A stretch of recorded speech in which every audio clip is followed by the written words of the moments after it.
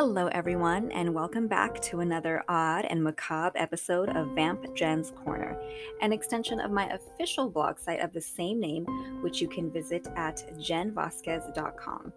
I'm your host, Vamp Jennifer, and in case you missed this announcement on social media, this is the season finale episode. I'll be giving more details about that at the end of the show just to elaborate on what my plan is, so stick around if you're interested in hearing me share that information. Since this is the finale of season 1, I thought it only fitting that I talk about some of the best ways to keep the Halloween spirit alive year-round. I don't know how many of you out there are aware of this, but the 100-day mark to October 31st is a pretty big deal in the Halloween community, and that mark happens on July 23rd this year. Because I won't be releasing new episodes during that time, I decided to celebrate 100 days till Halloween early. On a side note, there's also Halloween, which happens every April 30th and May 1st. That is the 6-month mark to the spooky holiday. While Purgus Night is also celebrated by some on those days, which has been referred to as a sort of springtime Halloween. When you love this spooky holiday, you look for any reason to celebrate it anytime. And if you're like me, you start the countdown to next Halloween once November 1st hits. I absolutely love when fall rolls around, especially when October begins. Both my birthday and favorite holiday happen during this time.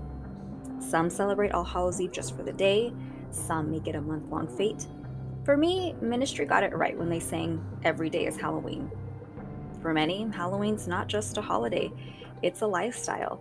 And for those of you out there that feel the same, let's talk about how to keep it creepy. As always, I'll include links in the show notes to where you can find the blog post version of this episode and any relevant information to the content discussed. I'm going to start off with some literature picks. In the last episode, I gave several macabre book recommendations, so listen to that if you love to read and love material that's dark. The titles I mentioned are definitely good choices for awakening the spooky side in us all. There's no arguing that digging into a scary story is a spooktacular way to get into the Halloween spirit. There is a plethora of bone-chilling reading material out there, plus new ones releasing all the time. When I'm in the mood for a classic, I reach for my Edgar Allan Poe anthology. It is a behemoth of a book, too. A cousin of mine gifted it to me a long time ago for my birthday.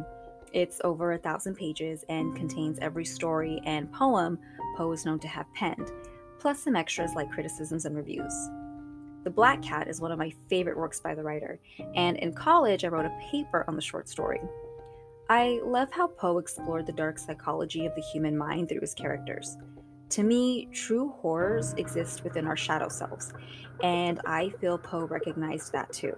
He demonstrates this excellently in not only The Black Cat, but in several of his other works. I also found a book that contains illustrations of select works by Poe titled Edgar Allan Poe's Tales of Mystery and Madness. The book is illustrated by Grizz Grimley and includes The Black Cat, The Mask of the Red Death, Hop Frog, and The Fall of the House of Usher. The narratives have been slightly reworked, but still manage to stay true to the original writings. The drawings are really neat and remind me of something you'd see in a Tim Burton film. I think fans of Poe would appreciate this interpretation of his works. And I mean, you can't help but feel like it's already October when you read Poe. Bram Stoker's Dracula also doesn't fail to draw me into a world of darkness, and it feeds my obsession for vampires. Speaking of vampires, I also have to mention the Dark Tower series by Joseph Argo. A little backstory. In November of last year, I had the extreme honor of interviewing Vargo, who is an artist that creates the most beautiful Gothic creations. He's also a musician, which I'll be talking about his music project Nox Arcana in a bit, and he's a writer. I have been a huge fan of his since I was a teenager. I go into more detail in the blog post, so I'll include the link of where you can find that in the show notes if you're interested in reading the interview and seeing some of his astounding illustrations. Well, while we were in correspondence, he and his partner Christine Philippak were so gracious and sent me free copies of the entire Dark Tower series, plus some other awesome goodies like his Born of the Night art book. I was beyond elated when I got the package and didn't expect to be gifted the entire trilogy. The titles in the series are Tales from the Dark Tower, Beyond the Dark Tower, and Return to the Dark Tower. Do you notice a theme emerging here? I finished the first book a few months back, and I'm going to read the synopsis directly from the Monolith Graphics site since I can't find better words to summarize the work. Here it is. Vampires who dwell deep within forbidden crypts, lost souls who wander mist-shrouded cemeteries, and gargoyles of living stone. Herein lie the dark legends scribed long ago. These tragic tales of myth and forbidden lore chronicle a sinister legacy as it unfolded in the forgotten past, and the curse that yet lurks within the shadow of the Dark Tower. So that's the summary of book 1, straight from the Monolith Graphics website. And I will add that monolithgraphics.com is the official website where you can find Joseph Vargo's work and merchandise. Now, with the books, what Vargo did was gather a group of writers, including himself, to create an anthology of short tales that are all interwoven. And these stories are inspired by Vargo's drawings, so you get to admire these illustrations and to see them come to life through the words of the authors. Books 2 and 3 continue the overarching grand narrative, taking you further into the sinister, magical realm. The chapter Born of the Night in Book 1 is inspired by Vargo's illustration of the same name and contains a selection of passages that speak of how the night and moon came into union that utterly pulls at my heartstrings when I read it.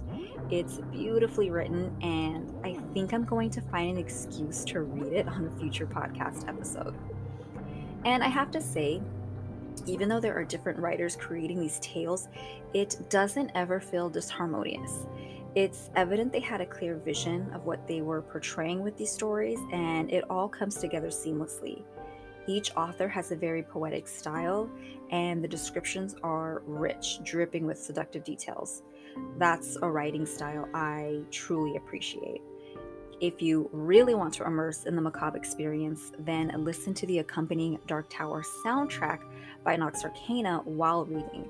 Nox Arcana is a music project that Vargo started in 2003 with former bandmate William Piotrowski. It's now just the solo project of Joseph Vargo. The sounds are gothic inspired and darkly ambient. I've listened to every album that's been released, and the tracks are mesmerizing, evoking a transcendent ambience. A few of my CD favorites include Theater of Illusion, Transylvania, and Legion of Shadows. And last year he dropped a new album titled Excelsior. Since we're on the topic of music, I must say that one of my favorite things to do when I am really missing Halloween is to listen to dark sounds. I play some sort of macabre tunes every day. For me, I find it comforting and transporting. I've really gotten into Lamia Vox, Atrium Carceri, and Arcana, not to be confused with Nox Arcana. This group just goes by Arcana, Arcana. Each of these groups either has occult influences, horror vibes, or dark ambient sounds. On Pandora, I have a station called Midnight Syndicate, named after the group comprised of composers Edward Douglas and Gavin Goska. The station I created streams a neat selection of Halloween-inspired tracks. And to give a bit more information on Midnight Syndicate, the duo has been creating haunting melodies since the 1990s, with albums that include The 13th Hour, Vampire, and Monsters of Legend. They also just announced a new release called Live Shadows, which contains recordings from their live performances. The music I mentioned is mainly instrumental, but if you prefer more upbeat haunting sounds, there are plenty of recommendations I can make, from Ministry's Every Day is Halloween to Aurelio Voltaire's Brains track from Cartoon Network's The Grim Adventures of Billy and Mandy TV show. If you're not familiar with Aurelio Voltaire, he's a musician who has a dark cabaret style. I got into his music back in high school and saw him perform at Bar Sinister in LA. He's fantastic, and his music is totally unique and entertaining. Also, let's not overlook film soundtracks like The Nightmare Before Christmas or Rob Zombie's House of a Thousand Corpses. Last year, the horror media site Creepy Kingdom hosted a virtual Halloween at home event, and I had the pleasure of crafting up a list of best music for the Halloween season for them to feature on their website. I'll have a link of where you can find that to give it a look over. Plus, the article contains links where you can listen to full tracks. In addition to reading and listening to horror, watching it is a must. There's something about putting on a scary flick that makes it feel like the fall season when the nights are extra long. From Hammer films to slasher movies to eerie television shows, how do you choose? There's a series called The Frankenstein Chronicles that I saw a couple of years ago on Netflix. I believe it's still streaming. Allow me to paint a picture of what you can expect. It is set in 19th century England, and Mary Shelley's famous book has just been published. Investigator John Marlett is set out to examine a string of crimes committed by someone who wants to mimic what Victor Frankenstein achieves in the novel, resurrecting the dead. It's definitely a show you can binge watch. It only aired for a season that includes 6 episodes. In regard to movies, I love As Above, So Below. It takes place in the underground catacombs of Paris, where a team of researchers appears to be descending into the depths of hell. It came out in 2014 and is filmed in, I assume, what you'd call a mockumentary style, similar to The Blair Witch Project. It's trippy and it creeps me out every time I see it. And there's a movie I discovered last year called Antrum, the deadliest movie ever made. I don't remember how I came across it. I think I was browsing on my TV. But the movie begins with a warning stating that it's cursed and that viewers may experience terrible horrors after watching it, from illness to even death. After witnessing an opening like that, of course, I had to watch the entire thing. It's set sometime in the 1970s and focuses on a brother and sister that dig a hole to hell in the middle of this forest. The reason they're digging this hole in the first place is because the younger brother's dog recently died, and he believes his pet soul was damned, and he wants to save her. And if I remember correctly, I'm pretty sure the little boy thinks his dog went to hell because his mother thought it'd be funny to say since she was a bad dog, she probably didn't go to heaven. What kind of parent jokes around like that with their kids? Seriously. Anyway, his older sister feels bad and decides to go along with what her brother believes. So she pretends she got a hold of this occult book that will help them save their pet. They camp out in the woods around a spot where the sister claims Satan fell from heaven and where there's a portal to hell, so they start digging. What they experience is dark. It's filled with a lot of occult and satanic references, and occasionally esoteric images suddenly pop on the screen then disappear. I loved it. But if you're not into super scary movies or are looking for more family-friendly entertainment that will still give you the Halloween feels, you can opt for options like Tim Burton's movies. Almost all of his works take you into a macabre world, and The Nightmare Before Christmas to this day remains my favorite movie of his. Also, a couple of years ago, a website called Gothic and Amazing was putting together their latest magazine issue, and the theme was Victorian Goth. I thought it would be fun to create a list of films and TV shows that a Victorian Goth would enjoy watching. So I pitched the idea to them, they liked it, and published it in their issue. I'm going to mention just a few of the selections I included in that article because they also capture a wonderfully macabre spirit. Let's see, there's the series Penny Dreadful, which is not only a Victorian Goth's dream come to life, but also any horror fans. If you haven't seen it, in the series, the 19th century's most popular horror literature characters are brought together on the small screen. Dracula, Frankenstein and his monster, Dorian Gray, Dr. Jekyll and Mr. Hyde, among many others. And Eva Green as the enchanting Vanessa Ives, ugh, I just don't even have words. I want every gown she wore in the show. On a totally unrelated side note, for the last in-person Endless Night Vampire Ball in LA that I attended, I found a dress that was inspired by Penny Dreadful and 1950s vamps in a color called oxblood, so I snatched it up. That was my Vanessa Ives magical moment. I got the dress from a brand called Le Femme Noire. I want to mention that this is not a paid sponsorship. I'm not getting any money for talking about them, but the aesthetic is for those who are darkly inclined. So if any of you out there have an appreciation for dark fashion, you can look the shop up. There's some Vampira inspired pieces and a Sleepy Hollow collection. So check out Le Femme Noire if you like. Okay, that is the end of my little tangent. Where were we? Victorian goth films that keep the Halloween spirit alive. All right, I have another TV series for you. Who recalls the TV show Dracula that aired on NBC back in like 2013, 2014 with Jonathan Rhys Meyers as the head vampire? So, unlike the vampire character, the series was not immortal and only lasted a season. From what I remember, the network had debuted another show at the same time, and because Dracula didn't pull as many ratings, it got the boot.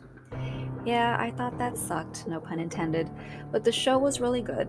All of these Dracula adaptations have their own twist, and I liked the storyline this version of Dracula laid out. It's set during the late 1800s, and Dracula masquerades as an American entrepreneur who travels to London to showcase his advancements in the technology of electricity. He also has an ulterior motive to take revenge on those that cursed him with immortality centuries ago. Matters become complicated when he meets a young woman, Mina, who looks identical to his deceased wife. Although the show is no longer around, don't despair because you can buy it on DVD and Blu ray. We also have The Woman in Black, that's based on Susan Hill's Gothic novella of the same name and stars Daniel Radcliffe as London lawyer Arthur Kipps, whose wife died years earlier during childbirth. He's sent on business to an eerie mansion to settle the estate affairs of the deceased occupant, and it's not long before strange and supernatural occurrences begin to take place. Speaking of grand haunted mansions, we have to talk about Guillermo del Toro's film Crimson Peak. Del Toro truly has a gift for depicting the dark and supernatural.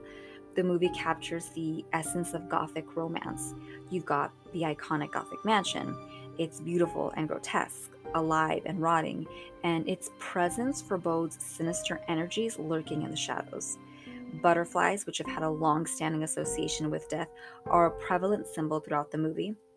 And because I love writing, the script really caught my attention. It's filled with stirring lines that are very poetic at times.